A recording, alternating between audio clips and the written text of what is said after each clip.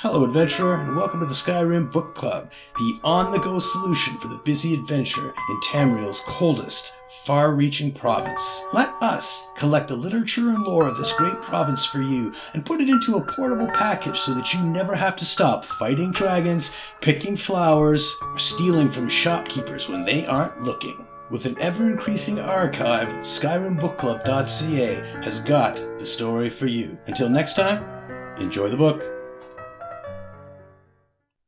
Nurdigloop the Clog. Notes on a Rogue Voroplasm.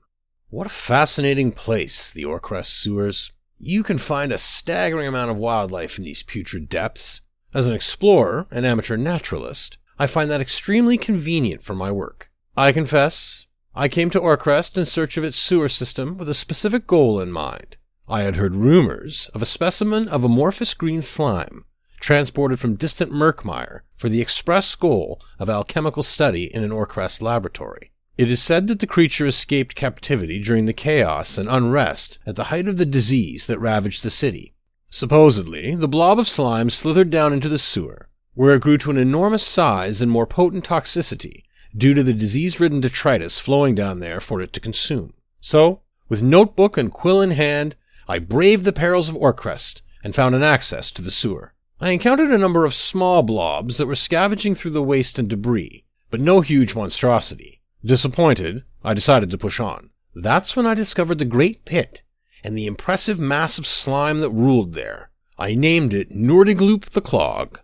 Gazing upon the impressive creature, I assumed it would be slow and docile given its size.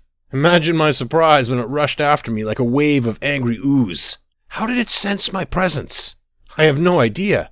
And the smaller voroplasms scattered throughout the area, were they separate creatures, or simply extensions of the might of Nurdigloop? Further study will be required.